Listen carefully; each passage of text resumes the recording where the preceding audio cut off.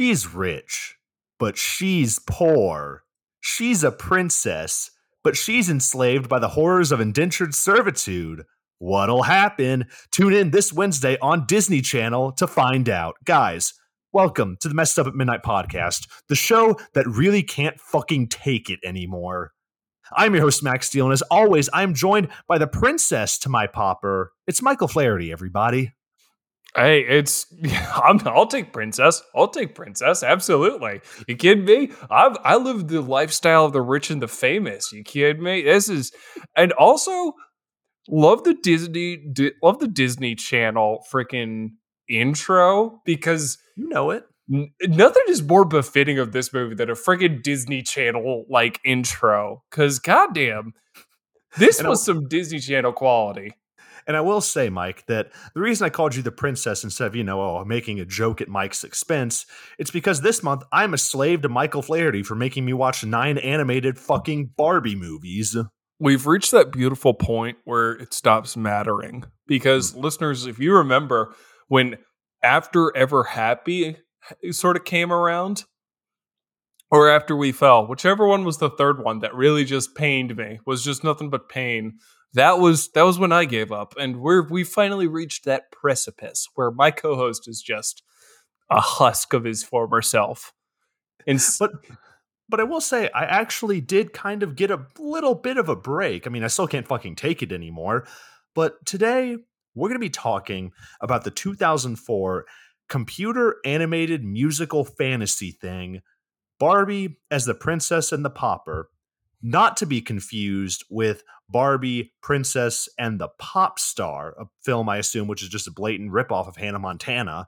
The Princess and the Pauper is based off of the Mark Twain novel and is about a princess and an indentured servant who meet, quickly become best friends, and must thwart the plans of the evil advisor to the Queen Preminger. Mike, what did you think of this movie? I was pleasantly surprised. Right?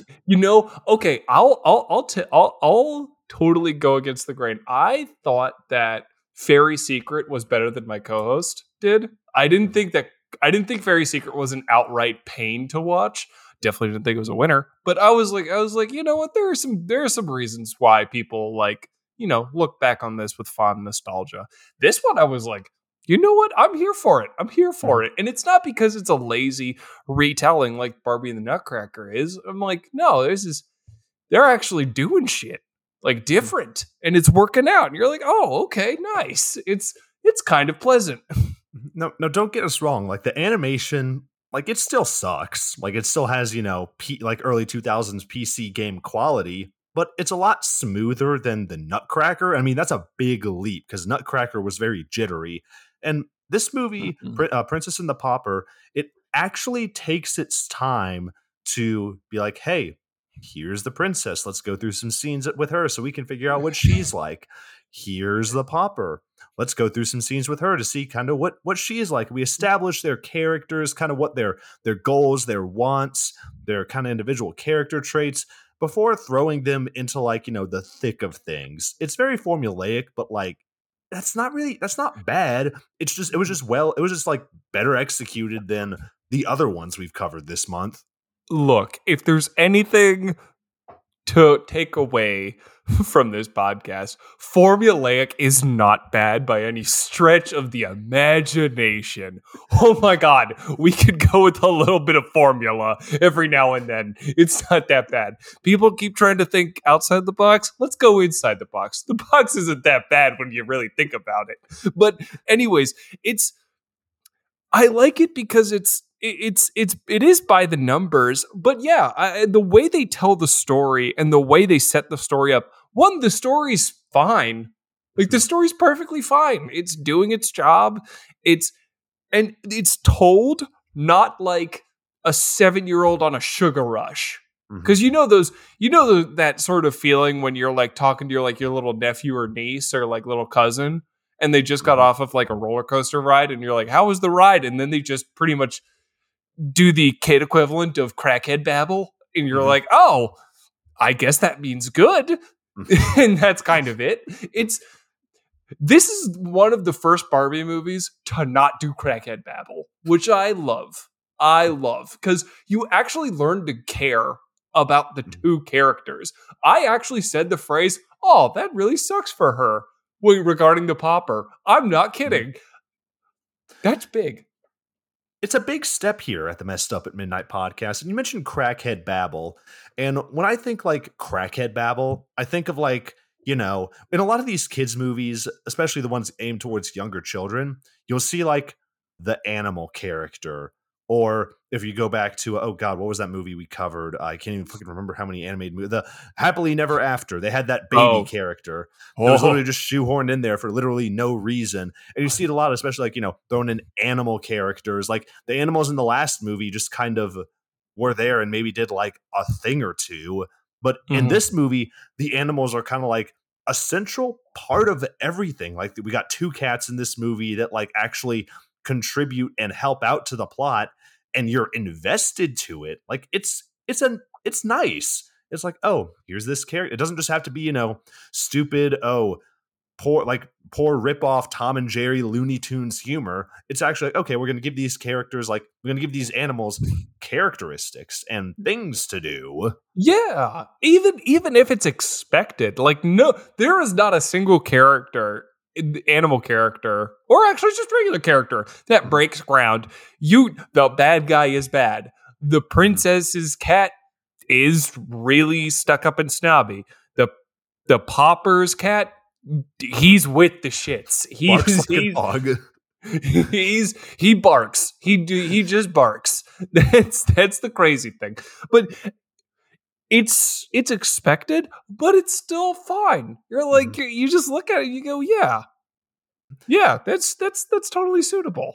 And even the fans of like the animated Barbie movies, because yes, those actually exist, look at this one and say like, yeah, this is one of the better Barbie movies that I've seen. I've seen it consistently place in top 10 in some lists I found on Letterboxd and on articles that I've seen online. And I mean, it currently even has the highest rating out of any animated Barbie movie on IMDb, which I mean, I think that says something.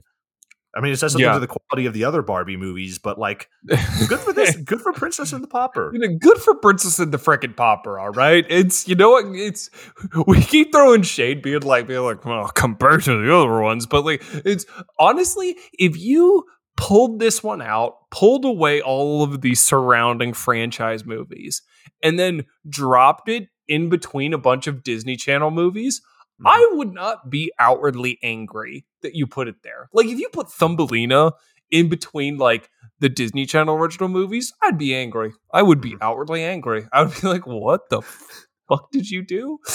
But He's just sitting it's there, damn it, I want to watch my fucking That's So Raven, Sweet Life of Zach and Cody. What the hell are y'all doing? exactly. I'm sitting there just ready. I'm ready for Hocus Pocus. And then they just roll out McKenna and Thumbelina just freaking just shimmying out, ready to cause everyone's problems.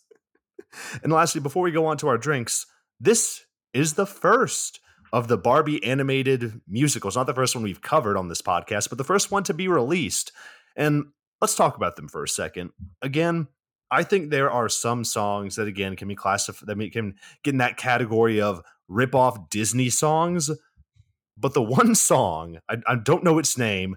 It goes like, I'm just like you, you're just like me. I know it was a TikTok sound for a while, is a fucking earworm. I cannot describe to you how this song has infiltrated my brain. And I'll just be like sitting at my desk, like at work, and just be humming, I'm just like you. And I was like, oh, fuck, not Exactly. again. Yeah, exactly. You're sitting there. I just love the idea of you just get out and you're done with Princess and the Pauper, and you're like, ha, another Barbie movie down.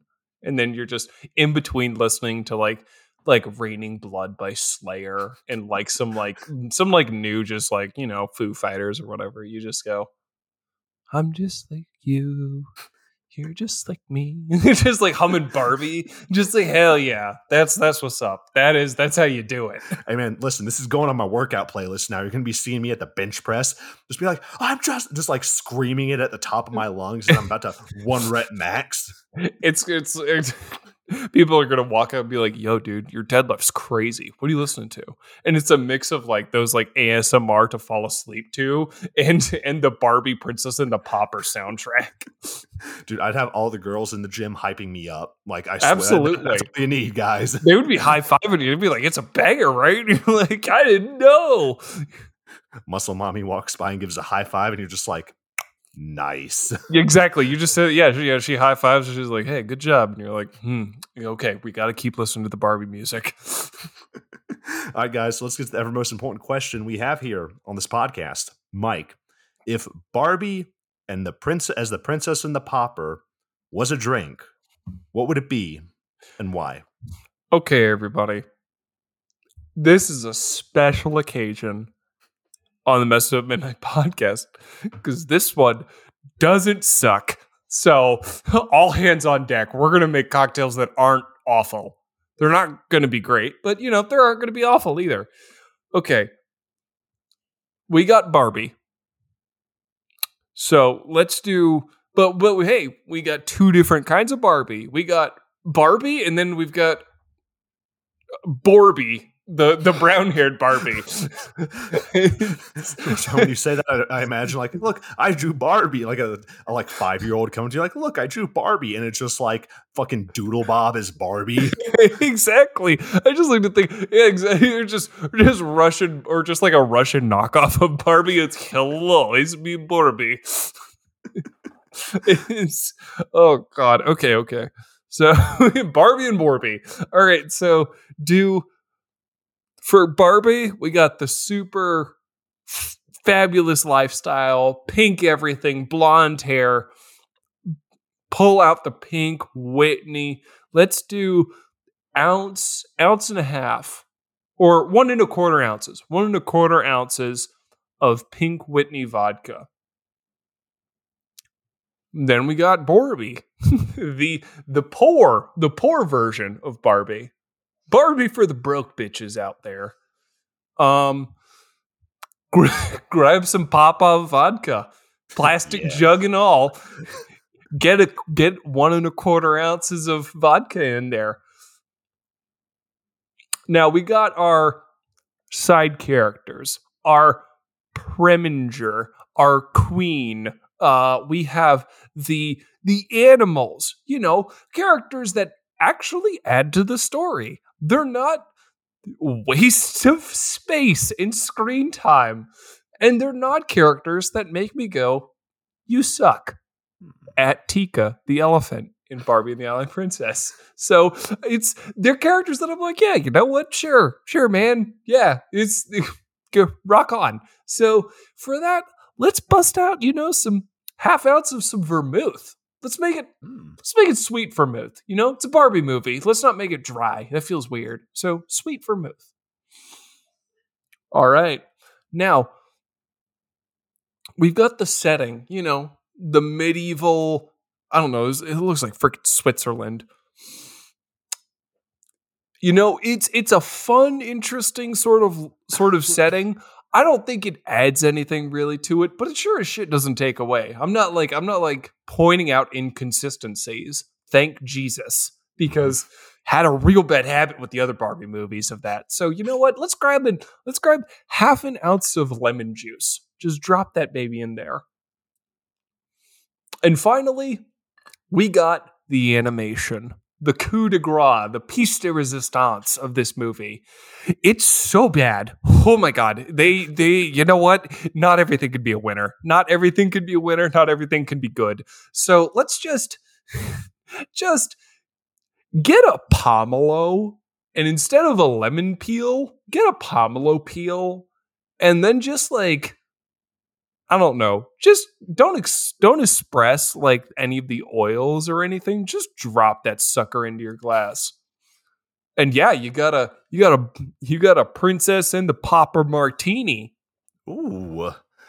A little bit low on the quantity, but I do like the quality. You know, minus what was it, the Absolutely. pomelo, Yeah, it's just the pomelo peel. Yeah. just sitting in there, and it probably smells funny after the drink, and you're just like, It's eh. it's yeah, I mean, the exactly. drink was fine, but this is You're just like kind of what's this massive, weird looking grapefruit skin sitting in my cocktail? It's taking up like half the space. Mike. I do like it. Only again, you know, small. Hats off, my good sir. Hats off. I Hell like yeah. it. Well, I thank you, good sir. maybe I'll drink it one of these days, or not. Probably not because I don't like vodka. Um, Oh, yeah, no. so for my drink, here's what I'm going to say. You grab your 3 ounces of Pink Whitney with the edible glitter. You know, this is kind of like the base of the movie. Again, keep it simple. 3 ounces in your glass. Boom. We got two stories going on here. We got the princess and the pauper. Let's keep it simple again. Let's go with 3 ounces of strawberry lemonade and then 3 ounces of watermelon lemonade. You know, just go for like a lemonade flavor thing, you know, with vodka. We got our bad guy, Preminger, who, by the way, I don't know if you knew this, Mike, was voiced by Martin Short.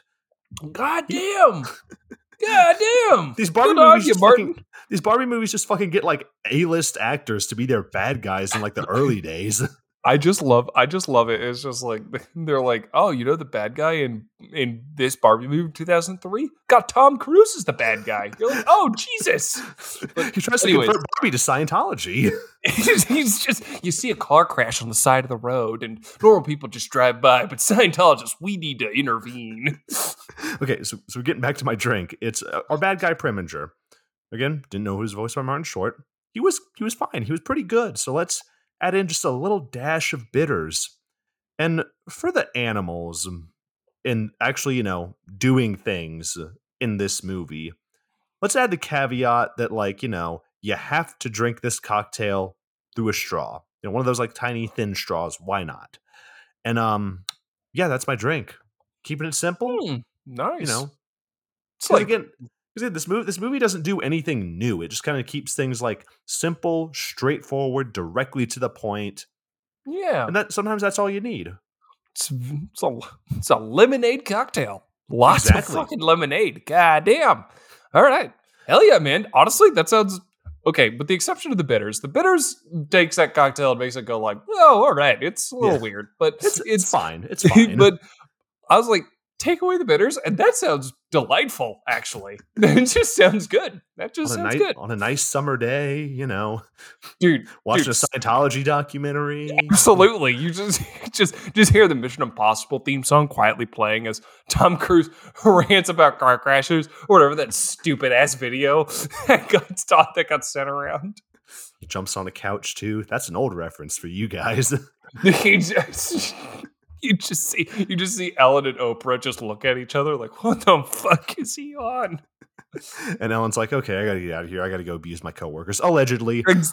Allegedly. Allegedly. Don't sue us, Ellen. All right, guys. Well, go drink some lemonade and let's talk about Barbie and the Princess and the Pauper. Another one. We get another Universal logo to start off our movie. And Mike, I don't know if it did this for you, but then the Universal logo runs again. Yes. They play Okay. the same shit twice. I was like, All what right. the fuck? All right. Right off the fucking bat. Right off. Oh, dude, it is not even. You don't even get a second to just realize. I thought something glitched in my freaking Roku. I was like, what the hell? No. All right. Were you watching it off Prime? Yeah. Hell yeah. Okay. All right. If So you I'm pretty watch sure this was like the official release of the movie, and it has that in it. I want it to be. I'm going. In my head canon, this is what happens in the DVD, in the theatrical release, in everything. Like the editor was like, damn, that's a really good looking like intro for Universal. Let's run it back, baby. This is good stuff. You know, this inspired me. I'm gonna make a movie one of these days. It's gonna premiere in festivals, and literally all it's gonna be is just like my production company opening logo, just over and over and over again.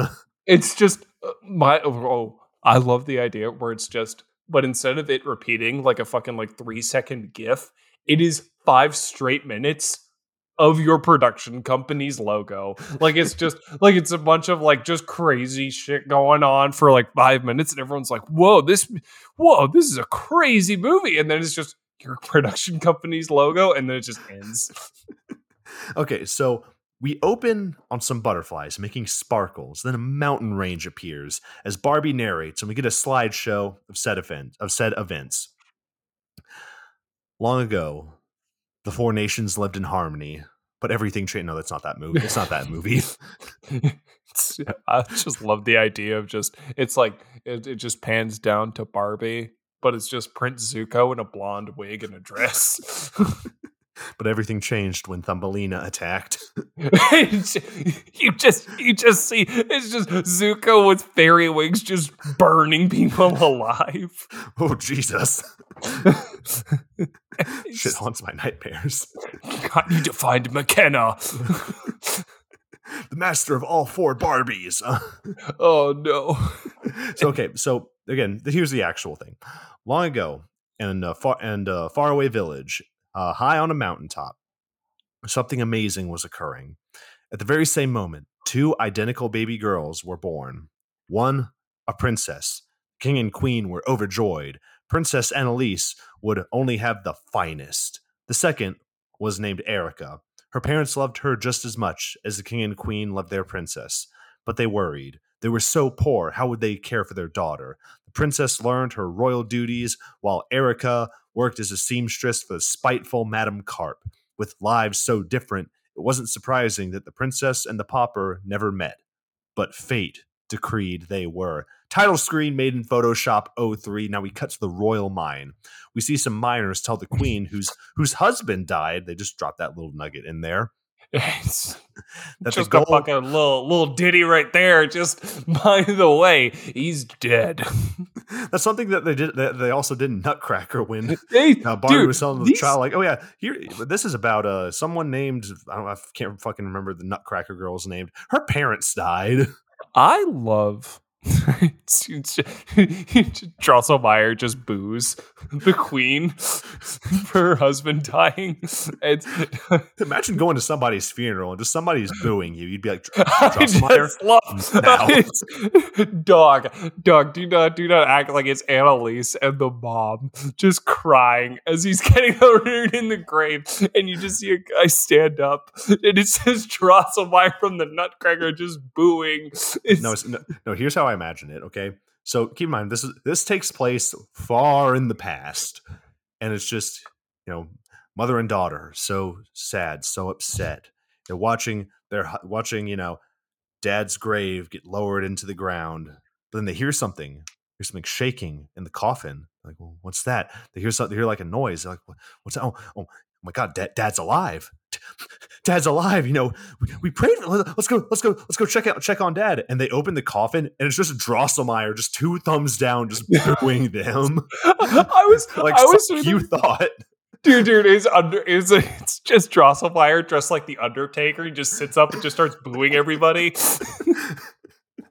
Okay, we got to get to the movie. So we go to the royal mine. Miners tell the queen again, whose husband died, that the gold has run out. The kingdom is bankrupt. If only she could call on her advisor, Preminger, but he was away on a journey. Whatever will she do? But she had an idea. Nearby, there lived a rich young king who was seeking a wife. And yes, if you're wondering, these movies really do like to go down the avenue of arranged marriages, which is pretty strange for Western society. That's a weird repeat thing. I guess they're doing the it was medieval times, so arranged marriages. But dog, it's kind of weird that they're going for it. Like, is this a three-peat or is it just twice? Dude, I guarantee you that this has been done in multiple Barbie movies. Like, not just the ones that we've covered, but in like 50% of them. All I know is that if it's got a fairy tale princess story, there's going to be some marriage that gets arranged. Now, we cut to a castle where we see the princess getting ready for a wedding. It is here where I noticed that the animation, like Mike said, looks a little bit like clay. The models just kind of lacked detail, especially in the face, and this had kind of like a like an uncanny quality to it. Oh my god, they look so freaky. Like the thing is for me, it's like the thing about the characters that's the worst. That's like the biggest offender is the faces in this Mhm. movie. Like the character animations, they're not good, but it's Barbie, so you're like, it's about as what I expected. The the faces of the characters that are not Barbie Mhm.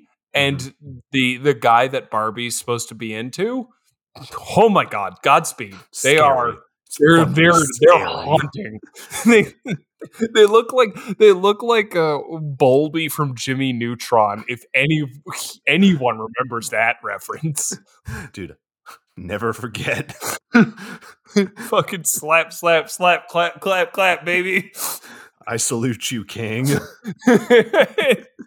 Hell yeah. So the princess at her is at this wedding, breaks out into a song, and she has some like she also has really super blue eyes. I don't know if I mentioned that. So she starts singing, I don't fucking know, about the best day ever or some shit. Then we transition to Erica. Excuse SpongeBob.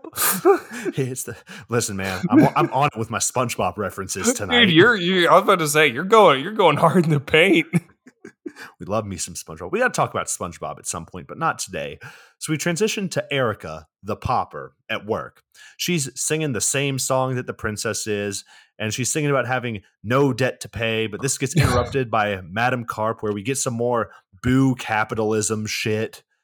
Mhm. Erica has to work for Carp because her parents owed a debt. Kind of like capitalism. And the song continues. The two main characters just want to be free from all the bullshit. Go back to the I I before we go back to the castle, I just want to I want us to like stop and take stock of the wants and the singings desires of these two princess pauper people. mm-hmm. The princess is like, "Oh, I'm locked away in the castle all day. If only I could walk around, see things. That'd be nice." And the pauper's desire is, if only I didn't owe money to the man. Like wouldn't it be nice to climb that mountain over there? The other one's like, I wish I wasn't enslaved, borderline, minus the human rights violations. One's a little bit better than the other. You might want Yeah, to. you're like, You know which one you'd yeah, pick. yeah, I it's mean, exactly. You know what? Indentured servitude. You're right. Indentured servitude. dude, just working 50 years for the rest of my life just to pay back a debt that wasn't even mine to begin with, and yeah, Yes. we'll be fine. Well, my favorite thing is uh like the pauper. I don't even remember what's her goddamn name. Erica. It's Erica. There we go. Thank you. Erica turns to Madame Carp and is like, I'm in debt to you because my parents wanted to feed me. And Madame Carp's fucking snipe was, it's their fault, not mine. And she just closed the door. I'm like, damn. like, damn, I know it's supposed to be like, ooh, horrors of capitalism, but I'm like, God damn, Madame Carp, that was quick. So we go back to the castle. The queen tells the princess that it is vital that the princess marry King Dominic because it'll save their people. And the song continues. And it continues back with Erica, then back to the princess, then back to the both of them who just want to break free.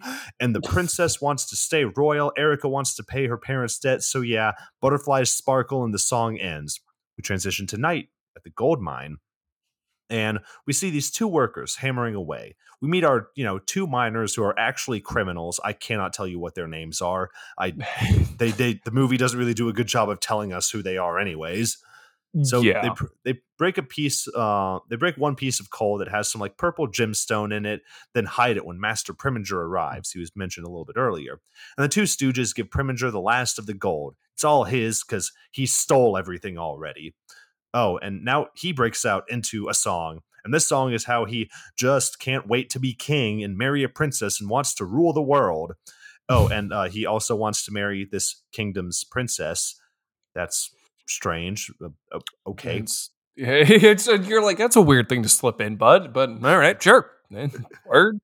But the miners, they introduce a problem. The princess is getting married next week, which fucking sends Preminger, and he just sings angrily, because that's what I do when I'm upset. So, Exactly. You know what? There are many a days where I've just been frustrated and I've just sort of just jumped out into the rain and just sung my heart out like I'm Seal. just Michael Flaherty singing opera in the Chicago streets. Exactly. Exactly. Because Chicago's notorious for being very tolerant of just singing randomly out in the streets. No one's gonna go, "Hey, shut the hell up," and just roll on me. Listen, man, you do that shit somewhere in the South, except for maybe Atlanta, you're gonna be marked, and Yeah, people exactly. come Yeah, that to is start looking for you. Yeah. Someone's gonna be like, "You're not Jason Aldean. You can't try that in a small town." So again, Preminger's plan is for the girl to go missing, the king goes away, then Preminger will bring her back and save the day and become king. Flawless plan, I guess. So the song ends. We transition to the castle the next day. We get some more animal humor, because we got to have that, with Preminger's dog and this cat. And the animals talk, by the way. The dog brags about how he'll be king soon, and an animal chase scene ensues because, again, animated kids movie thing. We go outside to meet Ambassador Bismarck, another Ben Franklin impersonator, and Michael Flaherty's sleep paralysis demon. Oh my god, the eyes of Ambassador Bismarck haunt me. Haunt me. It's Nothing. like There's nothing it's going just on. it's like it's like he doesn't have eyelids. He's just sits there and just stares like he's just like what's your favorite flavor? Mine's cocaine. And you're like, all right, man. It's can you back up a little bit? Like Jesus. He's just the type of guy that'll corner you in an alley and been like, I was once in a Thai prison. And just look at you. He just because do you like movies about gladiators? you ever you ever been in a Turkish prison? So, by the way, and King Dominic also arrives at the castle. We go inside. Princess Annalise looks at gold, and then some douche named Julian arrives. But the princess is really into minerals. And Julian speaks in very much formality. The ambassador has arrived with a gift. We go to the royal hall, and the queen is given an engagement gift for the princess. Bismarck asks about when the wedding will be. Turns out next week. But Preminger gasps. He's also here, but he plays it off. We go outside on a balcony. The princess looks off in the distance and talks with Julian about what King Dominic will be like, what it'll be like marrying him. Mike, have you ever been in the friend zone this hard? This dude is I like R.I.P. to this guy, man. Like, god damn. It's I like this dude is deep in the friend zone. I'm like, damn dog, you are listening to the person you're into sing about marrying another dude and just singing about what this shit's gonna be like. That's gotta be this dude's gotta sit there and just be like punch in the air right now as he it doesn't show him when she's singing, and I just imagine he's sitting there just sticking a pillow against his head, screaming and punching stuff. And Julian and so yeah, they have this conversation. Then we transition to the city. The princess and Julian go through their city, walking their cat, I guess, for some reason, because people do that. Oh, and the dog snuck out too, Preminger's dog. So Annalise and Julian walk amongst the common people. The dog watches evilly. Julian impresses Annalise with his knowledge on flowers, and they stop to get a coffee. Annalise sees a building get boarded up, which, makes her sad. But then she hears Erica singing. Remember her? Erica is being a street performer for the peasants, and the princess walks over to listen. And, once Erica's done singing, she takes, a little bit of that money that she earned, and then Carp interrupts her singing and takes all her money for her performing. Taxes. So Carp Damn. scolds.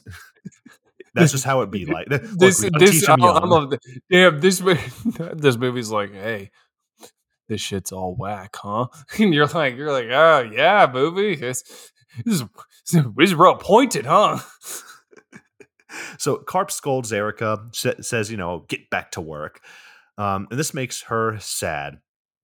But the princess comes up and gives her one gold coin, and the two meet for the first time, and they're like, whoa, we look so similar. Doing like the whole mime thing in front of each other.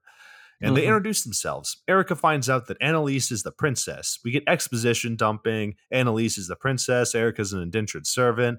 Oh, and this leads to a song about the life of an indentured servant. And Erica sings about being poor while Annalise sings about being rich. And this is where we get the I'm just like you, you're just like me. And It's a over and bop.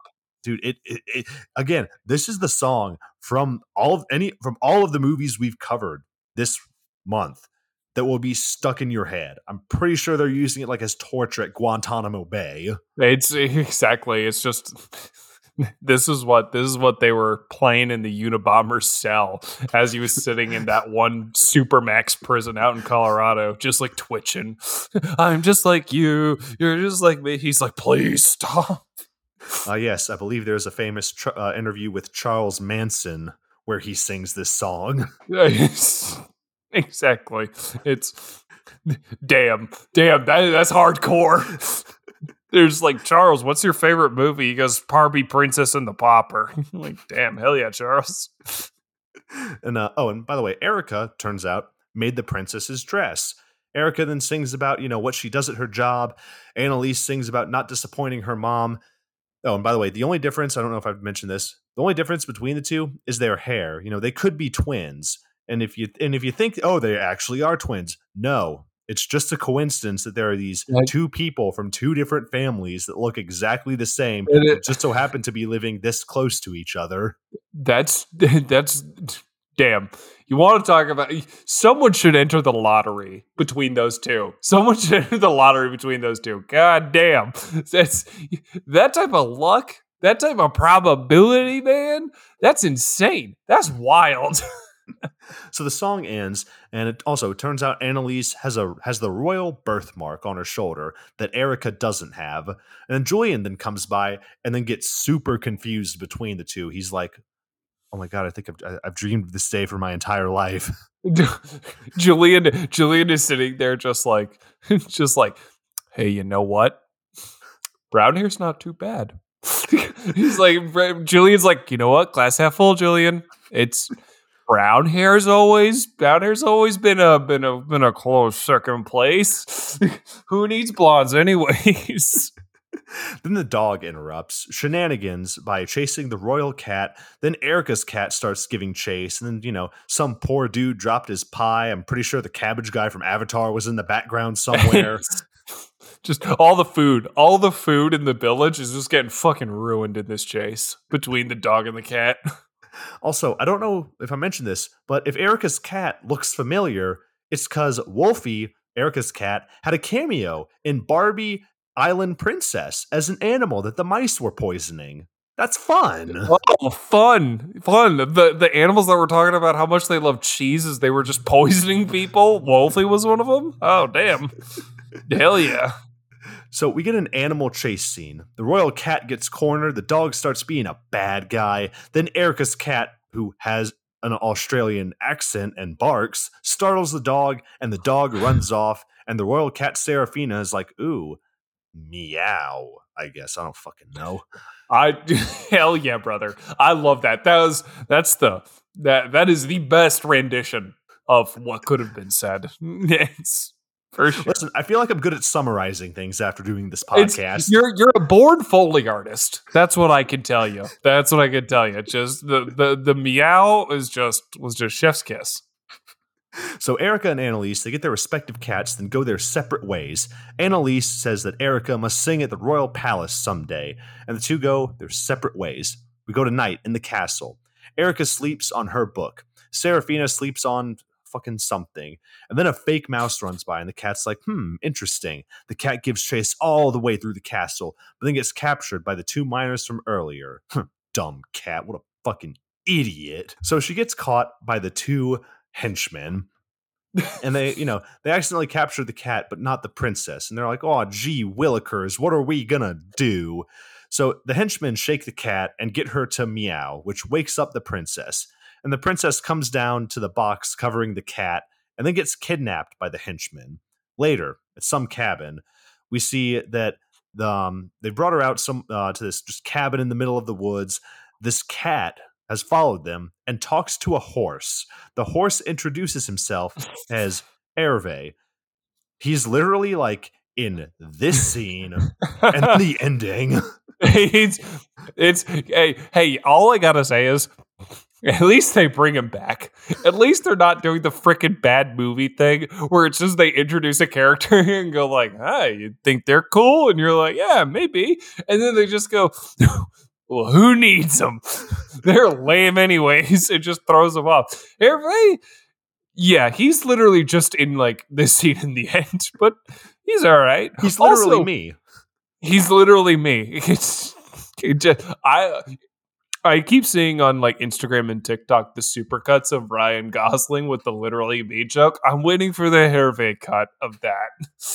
I mean, who's to say Ryan Gosling didn't voice Hervé? There's no way. There is absolutely no way of knowing. There's who would know? Who would know? Ryan Gosling could have been doing a French accent and gone under a moniker. He could have. So inside the cabin, the princess is locked in a room, and the two henchmen, they goof around, and the cat gets on top of the horse, and the cat and the horse talk. The cat sees Preminger riding up on a horse, and we go at the front door. Preminger enters. He asks if she knows that he's behind this, and Preminger monologues his plan, then leaves. Then Serafina overhears this, and then she gets on top of the roof by Hervé just fucking yeeting her, like by bucking, I guess. He does. He technically bucks, but I do love the idea that the horse stands on a hind leg, grabs Serafina with a hoof, and then just freaking like a perfect spiral. Or no, a shot. Yeah, fucking shot put. Just like he's in the Olympics, he just does a few spins and sends Serafina into orbit. So Serafina takes the chimney down into the room that the princess is in. So back at the castle, the queen calls out for Princess Annalise. No one can find her. And Preminger is here, and he's just got this shit-eating grin. And Preminger notices a letter addressed to the queen. Annalise has run away, so she doesn't have to marry Dominic. The Preminger is like, don't worry, I will send out a search party at once. Then again, gives that shit-eating grin. In the royal hall, the Ben Franklin impersonator and Michael Flaherty's sleep paralysis demon is just throwing a fit. He's like, nope, cancel the wedding at once. But then Julian's there and is like, this doesn't add up. Maybe I can help you look for her. But Preminger is just like, no, and shoos him off. But Julian is just like so deep in the friend zone that he knows what her stationery smells like. And she's like, now, wait a second. That note smells like lavender, but she smells like strawberries. This dude needs to like change castles. He needs to change castles. This is tough. This is tough for this motherfucker. He literally just takes a whiff of the letter and goes, "Not her. She didn't write it." Like, damn, bud. That's sad. That's sad. Can we just say that? That's kind of sad. So back at the seamstress, Carp is at the front, and Julian enters, and Carp tries to flirt/sell, but Julian's like, look, I just want to speak with Erica. I had one interaction with her, and I know only she can solve this. And outside, he's like, this poor woman I met in the middle of town, she's prepared. She is prepared. Outside, Erica starts to freak out. She'll start to sing at the castle. She's like, oh, I've looked forward to this day my whole life. But then Julian rains on the parade. The princess is missing, and he needs her help to find her. Julian wants Erica to pretend to be the princess because he suspects Preminger has taken her. You know, it doesn't take a fucking rocket scientist. So he can trick Preminger to reveal the true location to find her.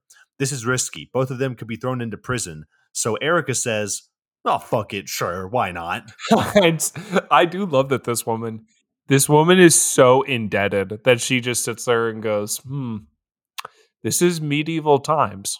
And, you know, usually the crime for impersonating royalty is like death at this point.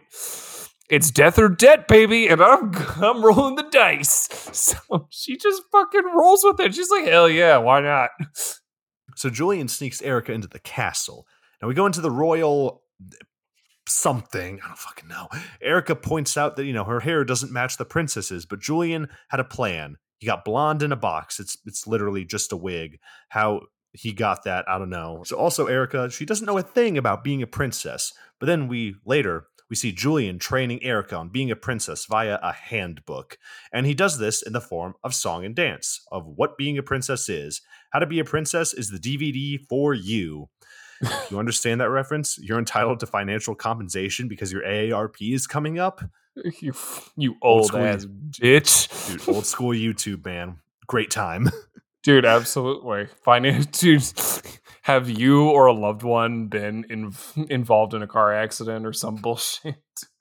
How to Be Princess is the DVD for you. Oh, dude. So Hell Julian yeah. sings, about what it's like looking at the princess, and you can just tell he's madly in love with her. And I'm like, dude, listen, Julian, have you tried this thing called the gym? Have you heard of the red Oh. pill movement? Oh my god. He just starts going to the gym. He gets weird arm tattoos and puts on sunglasses, and he just turns into an Andrew Tate bro. Like, Annalise is like, you're different. And he goes, shut up, bitch. He just like walks off. Who's to say this isn't Andrew Tate's origin story? Andrew Tate is just Julian, but Julian like as a vampire or some shit. I don't know. Like, so later, the Ben Franklin impersonator says the wedding is canceled. Preminger gives an evil grin. Then Julian enters and being like, oh, here he is. Here she is. Found her, folks.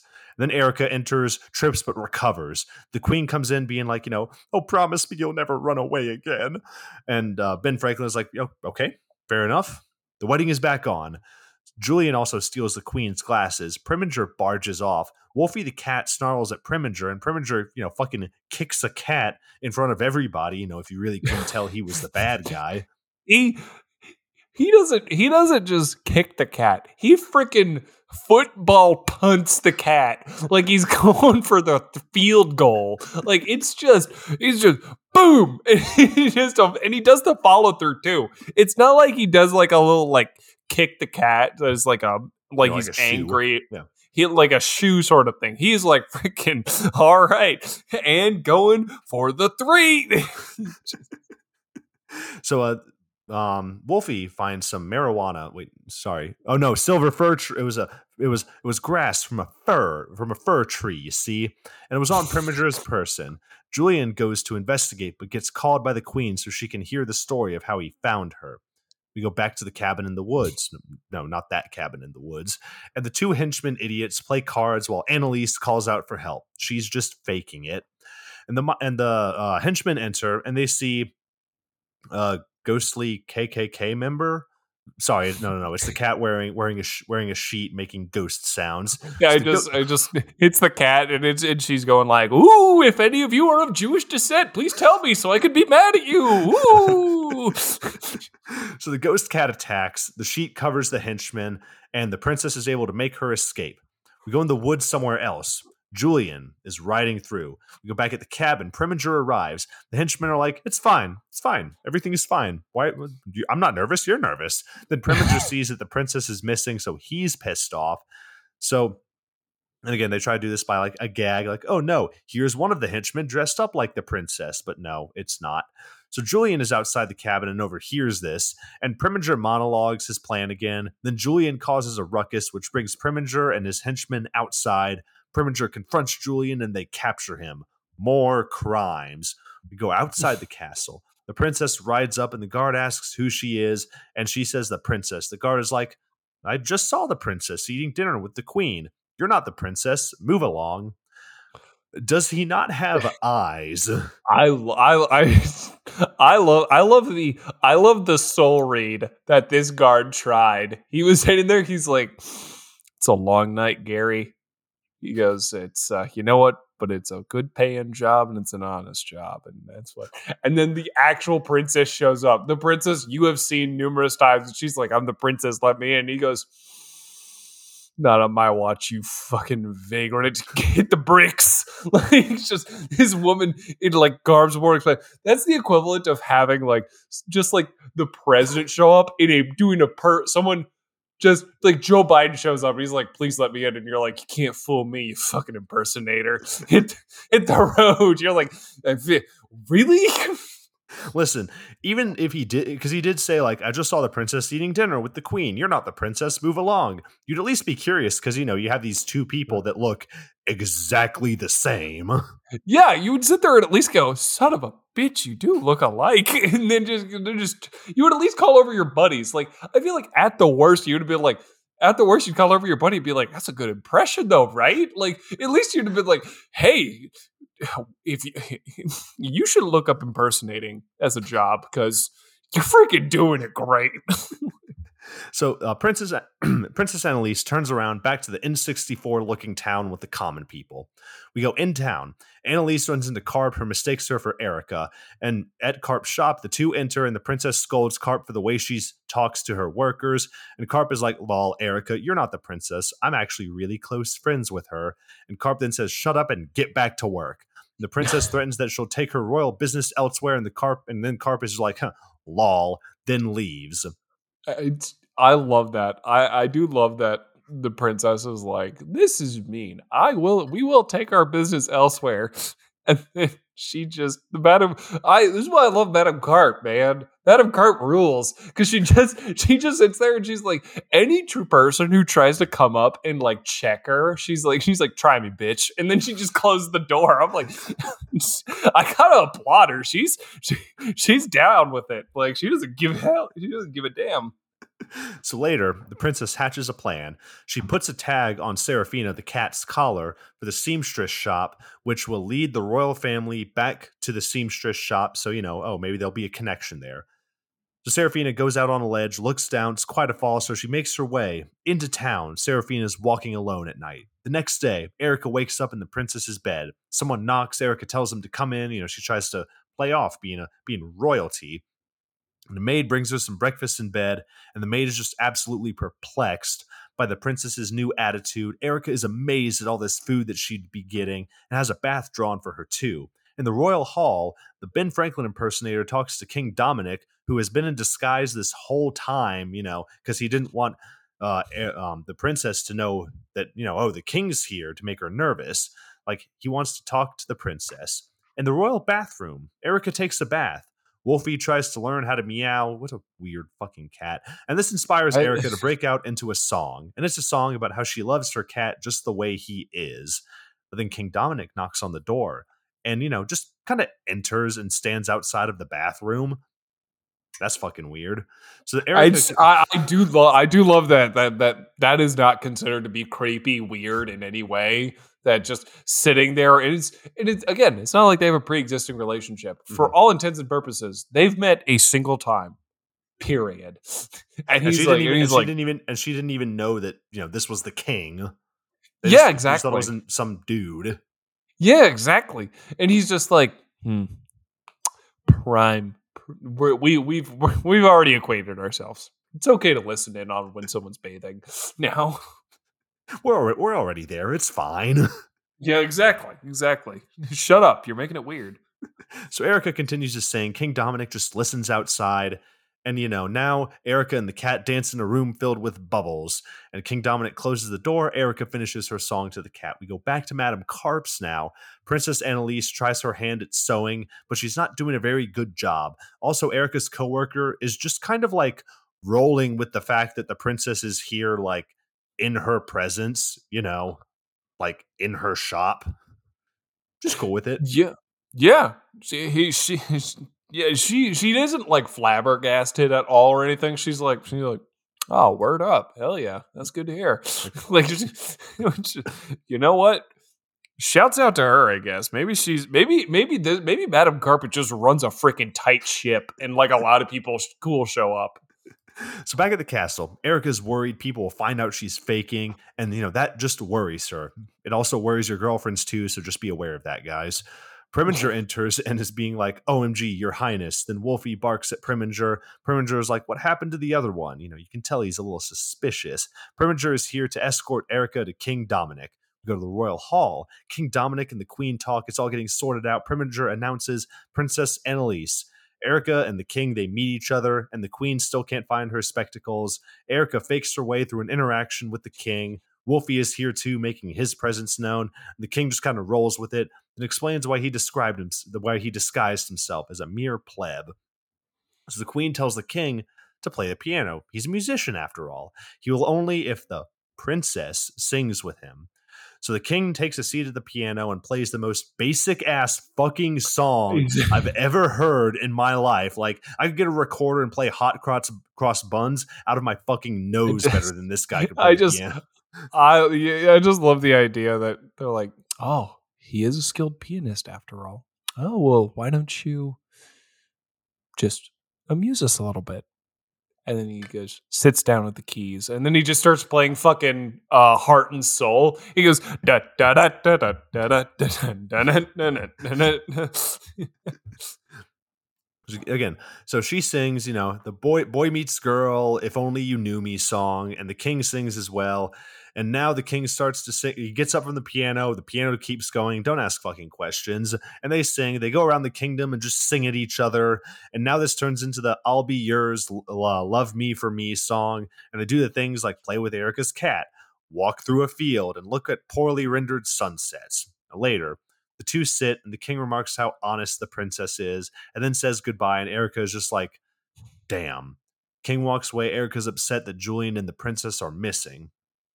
At night, Serafina, remember that, arrives back at the castle. Preminger finds her, and his dog comes out and attacks. Preminger monologues about his hatred for cats. Fucking bastard. And he notices like why are you hating on the cats? I love that the movie went, he's not unlikable enough. We need to make him have a severe hatred for cats. like all right, he already was the bad guy, but sure, let's just keep driving it home. We need him to take this box of puppies and throw it off a cliff into a burning fire, into a burning forest fire that he caused. Exactly. The idea that went, he's not unlikable enough though, and you just see him. He's pouring sewer waste and toxic sludge into the like creek, and they're like, he's still kind of likable. So he notices the tag and the ring on Serafina's collar, and he sees the seamstress place. He's like, interesting. In town, Preminger arrives outside Madame Carte's seamstress. Hervé, the horse, he's back. It's been 45 minutes, but he's here. So Preminger goes to look inside while Hervé hears Serafina in a bag on the side of another horse, and Hervé opens the bag, freeing Serafina, and Serafina runs off. Inside the shop, Preminger opens the door, and that wasn't locked to begin with, okay, and finds the princess. And the princess is like, hey, Preminger, you found me. This is good, because she doesn't know he's evil yet. She goes off with Preminger, leaving without saying goodbye to Erica's co-worker, and the princess and Preminger run off to the gold mines. The princess begins to put two and two together that Preminger is responsible for everything. Preminger grabs her hand and runs into the gold mine while Hervé just watches. In the gold mine, poor guy. Hervé, I love Hervé because Hervé is just watching. He's like good, but only when it conveniences him. He's like he just someone is like, hey, can you help me out? He's like, sure, why not? And he just kicks him in, and he just sees this woman get just kidnapped and stolen into a mine. And he's like, Hervé, you are on the clock. Just don't get involved. He's just like, oh no, stop, no, come back, please. Yeah, I'm devastated. Exactly. He does the oh no, stop, don't do that. Now, in the gold mine, Preminger shoves the princess to the ground with his two henchmen. His plan now is to marry the princess's mother, and says the phrase, she's a very handsome woman. Such a strange compliment.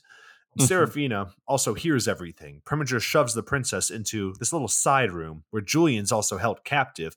Big surprise. Preminger says no one's going to come looking for the princess. So Preminger shuts the door, locking Julian and the princess in. Outside the side room, still in the gold mines, the two henchmen use their axes to try to bring the gold mine down, leaving them locked in there to die. Probably with limited oxygen, too. This movie got very fucking dark. Exactly. I'm telling you. Hey, first the stepmom and island princess is like, what's on the docket? Killing. Preminger's like, but active killing? Not for me. Suffocation. That's more my niche. Suffocation, no breathing. Damn. Just Just remember that. oh that, damn. Yeah, this movie did take a weird twist towards the end. So the mine collapses, and you'll see. Preminger and his henchmen ride off with Hervé the horse. Back at the castle in the royal hall, it's time for a wedding, I guess. Erica's about to get married to the king. King Dominic presents a ring. She really likes him. Then Preminger barges in, being like, grab her. She's an imposter. And the queen is like, are you telling me I don't know my own daughter? Fucking apparently. So Preminger is like, Julian and the Pauper have conspired to take the princess and hide her in the royal mine so Erica could marry King Dominic. The king is like, well, what proof do you have?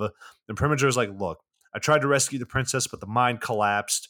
Then shows the queen the princess's ring, then tells them to check her shoulder of Erica for the royal birthmark. Queen sees, realizes it's true. Then the dog removes the blonde wig off Erica, revealing the truth.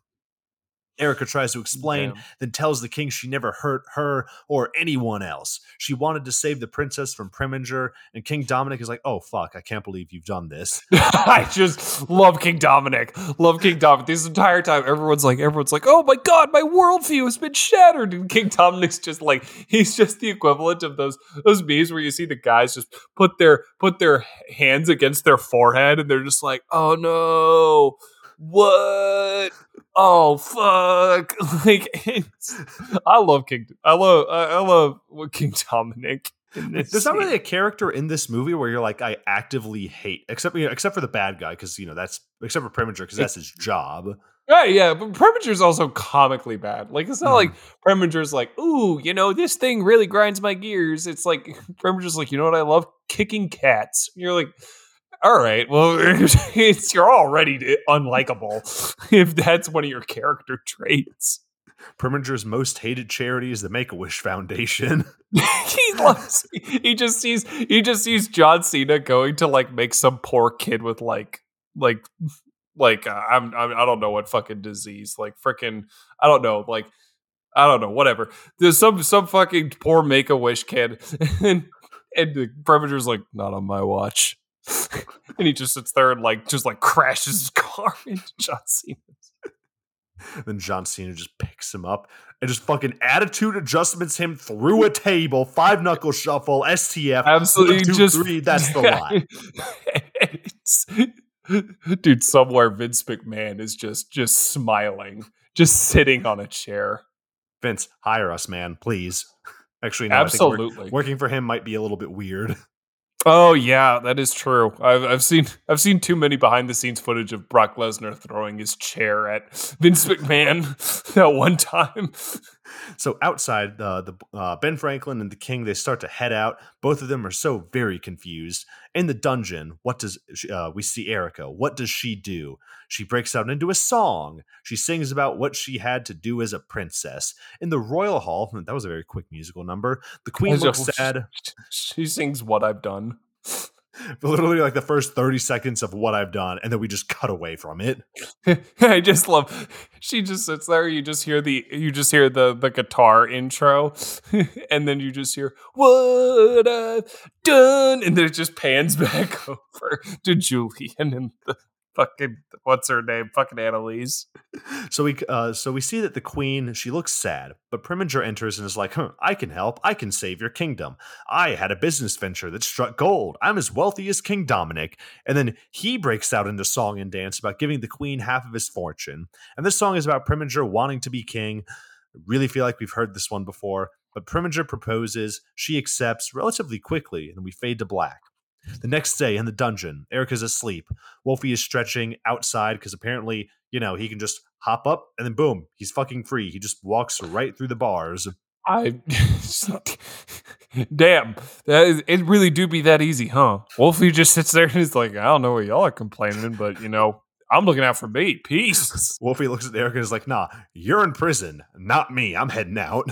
Exactly. He's like, nope, that's not how this game gets played.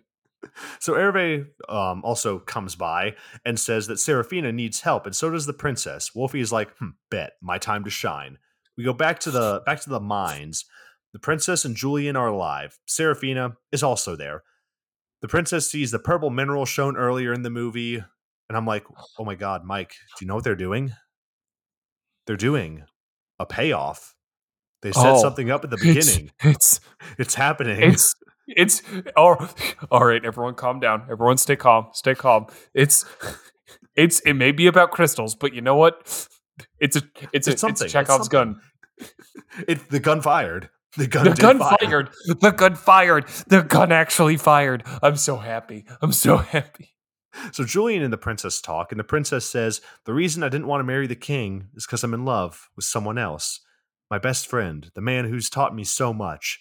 And I'm sitting here like, fucking did it, guys. Fucking Yeah, round of exactly. applause. My man's escaping the friend zone. See, it is possible, everybody. Exactly. You just sit there. It is just you. Just a round of applause for him. You're like, attaboy, attaboy. Good. You It's just, good to see him. you just see Shia LaBeouf standing up and starts clapping. Just yeah, exactly. It's just Shia LaBeouf alone in a theater just starts clapping. So the princess shows Julian the mineral from earlier. They hug. They like each other. Julian vows like, oh, we're going to get out of this situation. We go outside the mines now. Wolfie and Hervé arrive. Wolfie finds a scent. He's like, there's another way in. Back at the kingdom, the queen's getting ready to get married. She's just swallowing her pride to marry Preminger. Back in the mines, Julian continues to hit a wall, but he strikes water. Interesting. Outside the mine, Wolfie finds a spot and starts digging. Then the ground collapses. He can get to Seraphina and the princess. And we go back in the dungeon. Erica sings some more. She sings enough to make the guard outside go to sleep. While she sings, she's fashions a shank. Sorry, no, it's a hook instead. She just grabs a toothbrush and like snaps it and starts like filing Stabbing the away on guard. it. Exactly. She just it just goes full NC-17. She just like rips out his throat. Dude, some crazy I'm telling shit. you, we need a movie that while you're watching it starts out like, the first 85 minutes G-rated, normal, regular, just a kid's movie. And then boom, last 5 minutes, grindhouse movie, murder, violence. It We is need that. absolutely. That's $1 million idea right there. So back with Wolfie and Hervé. Wolfie jumps down in this hole and somehow fucking swantons bombs his way down to where Seraphina and Julian are. And Julian, the princess, and the rest can now escape. The princess makes note of the water. They start moving boulders out of the way, and now the water is beginning to rise. Back in the dungeon, Erica sings more and then carefully grabs the keys from the guard so she can make her escape. Erica exits her cell, then the guard wakes up, sees that she's missing, and then runs off. Back at the mines, Julian, the princess, and the cats are in a barrel that, because of the rising water, is bringing them up higher to their freedom. Back in the dungeon, Erica gets caught by one of the other guards. This masked guard is like, don't worry, I'm going to take her to the queen, her orders. Yeah, it's a disguised King Dominic. They don't even really try to hide it. The other guard is like, It's okay. I love that. It's you couldn't have just let her get out herself. You had to have Dominic just roll in and be like, nah, I've got it. And then also the other guard doesn't even try. He literally just goes, yeah, it works for me. And he just turns around and leaves. Like there's no conflict or anything. Just like, cool. All right, Yeah, I love that. out. I love it. He's like, I make $7.25 an hour. You can fucking take it for all I care. Now we go to the wedding. Preminger is walking down the aisle with his creepy fucking dog, and his two henchmen are his groomsmen, looking like, the German mountaineering cousins of Doug Dimmadome, owner of the Dimsdale Dimmadome. The man himself is officiating the wedding.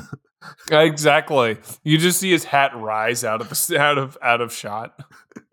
So the queen starts walking down the aisle, and her and Preminger are getting married, and the queen is not happy about it. Off to the side of the castle, Erica stomps on the foot of the guard, and the guard reveals himself, big surprise, as Dominic. And Dominic is like, I don't believe you're the person Preminger says you are. And he does love his disguises, doesn't he? This is the second one he's had in the movie. He's just so passionate about it. He Halloween is his favorite. It's on brand. It's my favorite too. And then you make me cover fucking Barbie movies in the month of October. We are Knuff. We are Knuff. You're not Knuff. So back at the wedding. You bitch. You bitch. Hold on, we're about to have to break up for this podcast so me and Michael Flaherty can go have a fist fight outside. I'm about to say, this kid's ready to throw down. So back at the wedding, the vows are almost to be said. The queen hesitates. He's like, she doesn't quite say it when a wild Princess Annalise appears, interrupting the wedding. Everyone is surprised. Annalise shows her royal birthmark. The queen is so happy to see her daughter. Then Erica and King Dominic see this and are like, oh, geez, that's so nice. And the princess is like, I'm here because of Preminger. And Preminger's like, okay, I see where things are at. All right, I'm gonna head out. And then sprints off. I love it. Preminger doesn't even try. He's they just go, I'm back and it's Preminger's fault. And Preminger's like, all right. And he just dips like a freaking like a sprinter in the Olympics. He's just off. So Preminger then sprints off to get on Horse Hervé. Yeah, he's still here. The two start to run off. Julian and the king get on their horses. The henchmen try to run away and are both tripped by Erica and the princess. Even Preminger's dog gets cornered by the two cats. The dog loses its gold tooth. I don't know if we mentioned that because it tried to bite a fucking piece of wood. I don't fucking know. It's animals. Live with it. So back with the horses, Preminger and Hervé are trying to run away, and Hervé is just like, you know what? I've had enough of your shit. Preminger. He stops, turns around, runs towards, then past the king and Julian, and back into the wedding. Hervé bucks Preminger off of him onto the royal table with all the food. Hell yeah, Hervé. Hervé just has a change of heart. He's like, you know what? I could get better employment elsewhere. So now it's, I don't really care about this guy. Everybody's like, man, you know, I've been really inspired by the Red Pill movement. Oh, like, no. Hervé's like, women are property. And you're like, no, Hervé. I've really been listening to Julian. He's got some interesting ideas. Yeah, he just sits there. You just turn the camera pans away and it pans back, and Hervé's in a tight black t-shirt and aviators. And that one song is, but you guys know that one Andrew Tate song, that one. Hell yeah! Oh god. So back into the wedding. Like I said, Hervé bucks Preminger onto the royal table with all the food. Later, the queen apologizes to Annalise. They hug. Annalise confesses that, she loves Julian, and she says she wants to marry him. And the queen says, I understand, but we must take care of the people first. But Annalise is like, well, I found something very interesting in the mine. We'll get to that in a second. But outside Madame Carp's, Erica and Dominic talk. Erica says that her debt has been paid thanks to Annalise, and Erica wants to travel. Dominic gives her a ring to take, and King Dominic is like, it is meant for you. I'll take my chances. I'll wait for you. And then Erica rides off on her horse. If it works for them, I guess. Yeah, sure. I saw that and I went, all right, whatever. Why not? Sure. And Barbie epilogues. Princess Annalise was right about the mine. She had discovered it was filled with, I don't fucking know what it was. It sounds like geodes, but I think I wrote down geodudes. It's Geodudes. It's just in this world where Pokemon do not exist, they just hit the pickaxe on one rock and it just turns around and it's got fists and just starts beating up one of the miners. Geodude use magnitude. All of the miners have died. Geodude used earthquake. The entire kingdom has now suffered a 8.2 earthquake, and there are casualties in the hundreds. There are no survivors. There are no survivors. Oh my god! It's a post-apocalyptic Barbie Princess and the Pauper. So, under her direction, the crystals create a new industry. The kingdom was saved. As for Madame Carp, without the work from the castle, she went out of business. After months of traveling, Erica realized there was one place that she really wanted to sing more than anywhere else. Sometimes being free means choosing not to go, but to stay. We go outside King Dominic's castle. Erica rides up to see him. The two hold hands and look into each other's eyes. And we end with a montage of the two having a co-wedding where Erica and Annalise each marry their own husband. Oh, and even the cats get married and have tons of sex because they have a shit ton of kittens. Hell, even Hervé gets married, I think. Yeah, no. Even Hervé gets married. Like everybody just got hitched at the end. It was at the same damn time, same damn just mass wedding. Dude, Future would be proud at the same damn time. And we end with the two couples riding off in the sunset, and it's just so happy. And That's the movie. Well, except not, because we get some like behind the scenes animated bloopers that, some animators had to sit down and create as bloopers, which that's fun. I really wish we got that a little bit more. Well, yeah, you know what? It's yeah. I saw that and I was like, you know what? Good on them. Good on them. I was like, that's fun. That's a little fun little number. Sure, why not? But yeah, guys, that's Barbie the as the princess and the pauper. A surprisingly, do I say good? Because it's like It's it's it's not okay, but I can't really sit here and say like, oh yeah, this movie's good. But it's like it's surprising. I think you'll be yeah, surprised too, Mike. What do you think? yeah. I think it's surprisingly good. I think it's surprisingly good. It's. I will say this movie. This movie's up to number one on the Barbie list for me. Hmm. This movie is the number one. I'll say that. It feels like for me, it's like this movie and then like Very Secret or Nutcracker. Hmm. I'm bouncing between the two of them, and then Island Princess, and then Thumbelina. Yeah, I mean, I think the best way to describe this movie is like it's pretty consistent like throughout. Like everything in this movie Yeah, is pretty like is okay to good. And, yeah, and the one thing I will also say is that you will remember this movie because I'm just like you, you're just like me, is going to get stuck in your fucking head. So you're going to it have to is. think about this movie. It's honestly, yeah, it is a freaking earworm. I will absolutely corroborate that. It is. It stays. I don't know if it's stuck in my head as long as it did my goes, but like, damn, it do be catchy. It do be catchy. It do be catchy indeed. But guys, that does it for this episode of the Mess Up at Midnight podcast. Thank you so much for tuning in. Follow us on Instagram, Twitter, YouTube. You guys know the deal. And yeah, stay up to date with what we got going on. Mike, what do we got coming up? Stay tuned for Barbie and the Diamond Castle. This is the one with the two dogs, the ones that are really horribly animated that show up in all the memes. Oh God, I forgot about that one. Hell I yeah. forgot we were covering that one. I thought, Yeah, oh boy. you thought we were gonna you thought we were on the Fairytopia series? No dice. Well, my the horrors persist, and so do I. Guys, I Hell will yeah. see y'all next time. See you next time, everybody.